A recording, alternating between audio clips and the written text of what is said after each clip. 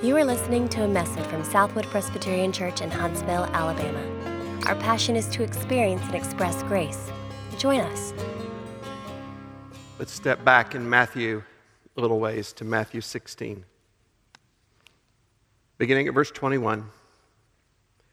From that time, Jesus began to show his disciples that he must go to Jerusalem and suffer many things from the elders and the chief priests and the scribes, and be killed, and on the third day be raised. And Peter took him aside and began to rebuke him, saying, "Far be it from you, Lord, this shall never happen to you." But he turned and said to Peter, "Get behind me, Satan. You are a hindrance to me, for you are not setting your mind on the things of God, but on the things of man." Then Jesus told his disciples, "If anyone would come after me, let him deny himself and take up his cross and follow me. For whoever would save his life will lose it, but whoever loses his life for my sake will find it. For what will it profit a man if he gains the whole world and forfeits his soul? Or what shall a man give in return for his soul? For the Son of Man is going to come with his angels in the glory of his Father, and then he will repay each person according to what he has done. Truly, I say to you, there are some standing here who will not taste death until they see the Son of Man coming in his kingdom." Pray with me as I lead us. Father,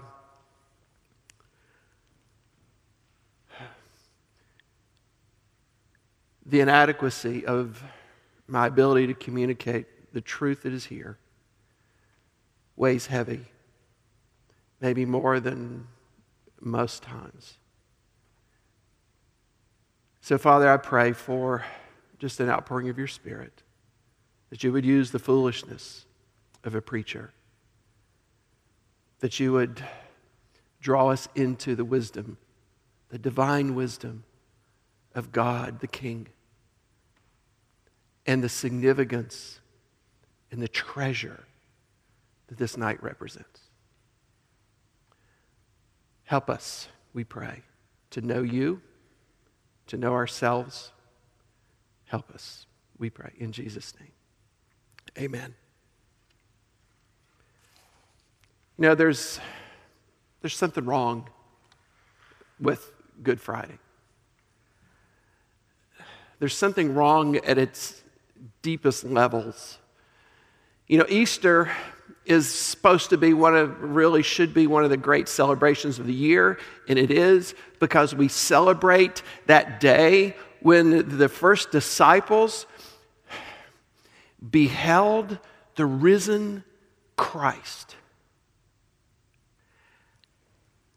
And just try to imagine what that experience was like.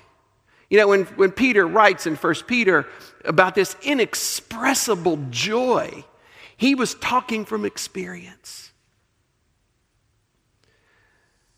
You know, Sunday when we worship at Easter, it's going to be upbeat. It's going to be celebrative. Even tomorrow, we're going to have all the kids here. It's going to be more like a party, trying to, find eggs out here on the lawn.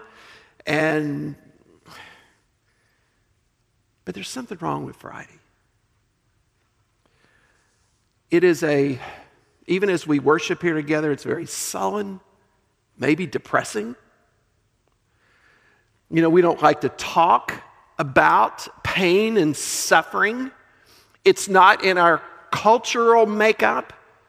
I was just with some of my friends a couple of nights ago, and somehow, some way, and none of these friends are a part of the church, but somehow we got on the subject of death at a Mexican restaurant. And as fast as we got there, they ran as fast as they could away from it. And so we don't like to talk about pain and suffering, but when we think about that Friday, there was plenty to go around.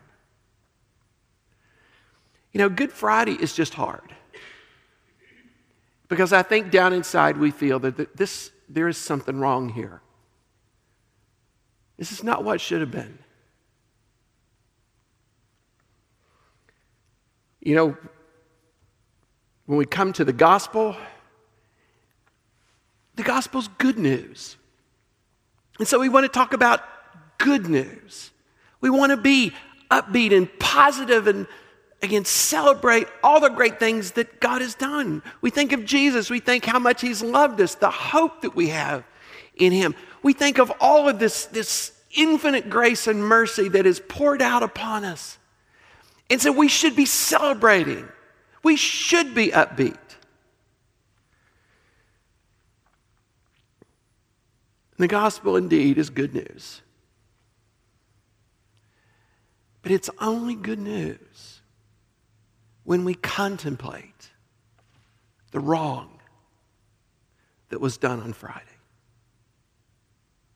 There is no resurrection. There is no resurrected life. There is no celebration before there is a death. And that death we must look into deeply. It's interesting, even as we read these verses in Matthew 16, it's not just our culture, because the disciples had the same struggle. As soon as Jesus starts talking about him, he says, we're going to go to Jerusalem, and I'm going to suffer, and they're going to put me to death. And he even tells them about the resurrection, but that thought, that totally escapes them. And so Peter, at least exercising a little bit of tact, didn't do this in front of the group, but took him off to the side. And basically said, you got this wrong. This is not the script. This is not the way it's supposed to be. And then Jesus refers to maybe his closest friend as Satan himself. And he says, you are thinking in man's terms. You're not thinking in God's terms. And when you're thinking in men's terms, you're a hindrance to me. And so Jesus tells him here, he's determined to go to Jerusalem because that's why he was called. That's why he came. He did not come just to make life better. He did not come just to heal diseases. He did not come just to teach people a better way of life. He did all that. That was a prelude, a foretaste of what the kingdom would look like. But what Jesus came for was a garden. A very eventful garden. But all this started. There's two things I want us to see about this tonight. And the first is the calling of Jesus is all about death. It is all about death. The year, as Jesus came, his ministry was glorious in so many ways, but yet his goal was this garden. But way back in the beginning, there was another garden. A garden where things should have gone better. God created all things, declared it to be good, and at the heart of that creation was man, and he put him in a garden. And man was made to give glory to his Creator through his trust, through his submission, through his service, to declare the Creator's greatness and value above all things. It was a perfect world, a perfect environment. He had only one way to do that, and that was simply to stay away from this one tree. And at that critical point, where he should have bowed in trust and in submission the one point when he should have given glory to the Creator, he took it for himself. He said, I will submit to only one, and that's me. And so in doing that, as promised, they were cursed. They were exiled from the pleasure, the intimacy, the love and joy of the Creator. They were enslaved to futility along with all of the rest of creation. They were enslaved to suffering and ultimately to death. Everything they touched, everything they thought, everything they dreamed, everything they did from here on was corrupt. It was polluted by a heart that wanted glory. The friend of God was now an enemy, separated in enmity, with no hope of making it any better. Well, now we can fast forward to another garden. A garden where Jesus finds himself. After the supper with his disciples, he goes to a garden. But there, in that garden, it was not the created man that was put to test, but it was the God-man. It was Jesus himself facing the same challenge, with the odds so much heavier against him. This was not the perfect world. This was now a very broken world. He was not promised this, riches of intimacy with the Father. He was promised exactly the opposite. He said, if you obey, if you trust, if you serve, you will be separated from the one through all eternity he has enjoyed and loved.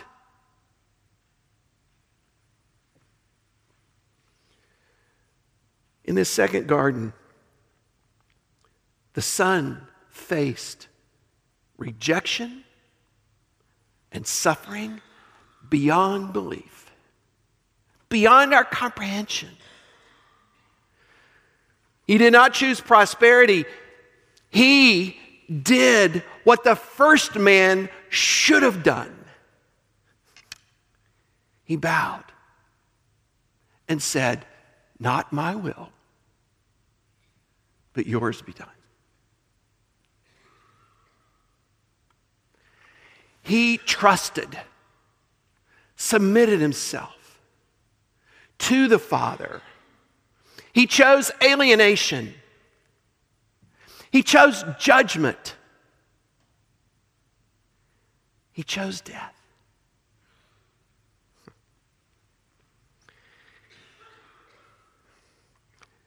What the first man should have done, now the second Adam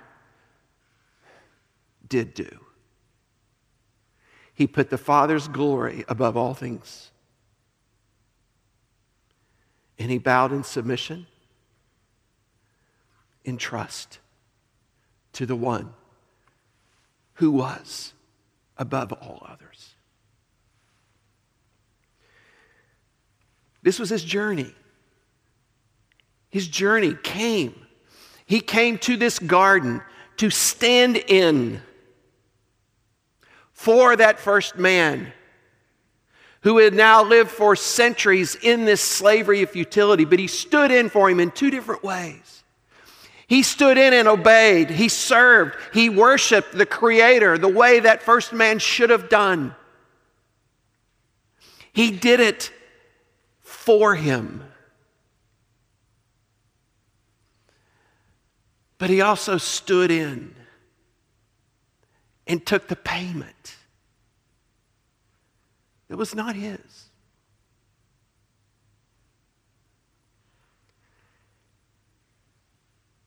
It was a payment that belonged to someone else.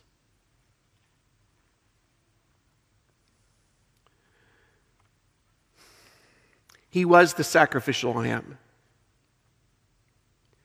the innocent, standing in for the guilty. And there is something very wrong with this. There's something very unfair. The righteous one is treated as a criminal.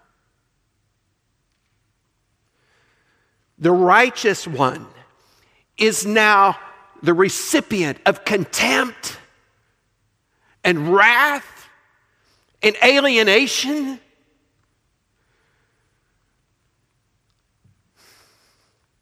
While the guilty party gets off scot-free.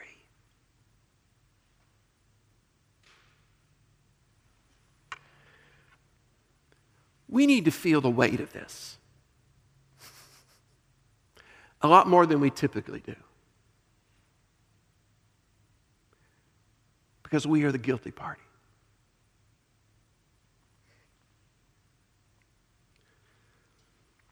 He received the punishment on himself, the innocent one that we should have received.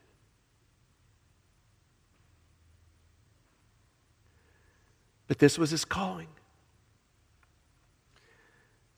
The death Jesus died, you should have died. The glory that the Father deserved, that he gave, you should have given. He did all of that in our place. He, the beloved, was treated as the enemy, and I, the enemy, have now become the friend of the throne. He was treated with contempt, so I can now be treated with joy. He was treated with scorn, so that I can now be welcomed home. He was treated with wrath, so that I can now know peace. Let the weight of Jesus' death sink in. Let it weigh heavy. Because this is why he came. But as he continues in Matthew to talk to his disciples, Jesus came to glorify the Father. And in that process was a road to a cross, to his death. And now all of those who follow him, as he tells the disciples there, are to, everyone who would come after me must take up his cross. We are called to follow him into death. When Luke writes this, he adds a word. He says to take up our cross daily. This is not a one-time thing. This is a constant, I've got to do this every day kind of thing. Because as we follow Jesus, that self-determining, self-centered, self-glorifying aspect of who we are must die.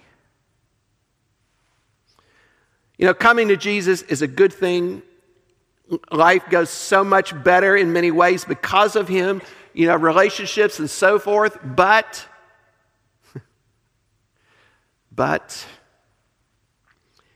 Easter, the joy of resurrected life, only happens after death. And so what does it mean for us to take up our cross daily? We don't die like Jesus died. His death was once for all. So what is he calling us here to? Well, I think we are to die in multiple ways. And all of it centers around this core of self-glorification. First thing is, it means dying to our self-determination. This last week, I was reading through the Psalms, and I got to Psalm 110. And in verse 2, this verse had never struck me this way, but verse 2 simply says, "The Lord sends forth from Zion your mighty scepter. Rule in the midst of your enemies." And I read that verse, and I got a knot in my stomach. Because there was something down deep inside that says, I do not want someone ruling over me. I do not like submission. I want to determine my own thing. Just like every other part of our culture, I am hopelessly determined to be the king and to rule over Kyrgyzstan. It's my kingdom, and I'll do what I want.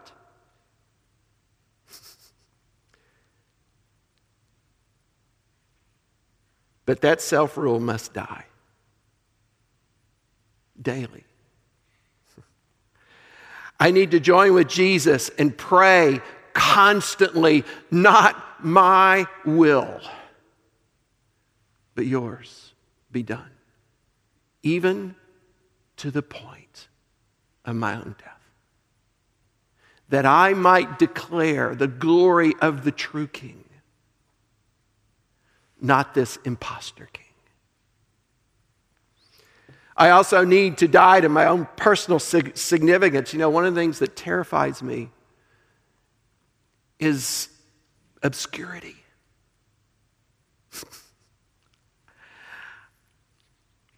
You know, that I would mean nothing. You know, I want to be somebody. I want to be somebody important. I want to be somebody that's known. I want to be somebody that's wanted. I want to be somebody that people will look up to and find value in them. And so I live and govern all that I do around this pursuit. I am addicted to glory. I am addicted to creating it for myself. I need to come once again daily to the place where I see I'm only the creature. Yes, I'm significant. Yes, I'm created in the image of God, but I am created in the image of God just like everyone else. And my significance does not come from me and what I produce. It comes from bowing before the King and serving Him and exalting Him. My glory daily must die. You know, Good Friday is a good time to contemplate Jesus' death in our place. It's also a good time for us to contemplate the need of our own deaths. We need to acknowledge the weight of our sin. We need to acknowledge the weight of that sin in our rebellion against the glory of God that we're addicted to. We are addicted to this rebellion. We are addicted to our own glory. We must contemplate also the cost. The cost of that rebellion. It doesn't cost you a whole lot. You are really the beneficiaries of great riches, but it cost someone terribly. I must come to terms that the cross where Jesus died was my cross. It's coming to terms, too, with that daily dying that I need as a follower of Christ, to embrace, not to fight. We who are in Christ can embrace such a death because we know Easter is coming. But let's don't go to Easter too soon. Let's linger. Linger here on Friday. Linger here in the drama of the death of Christ. And then when Sunday morning gets here,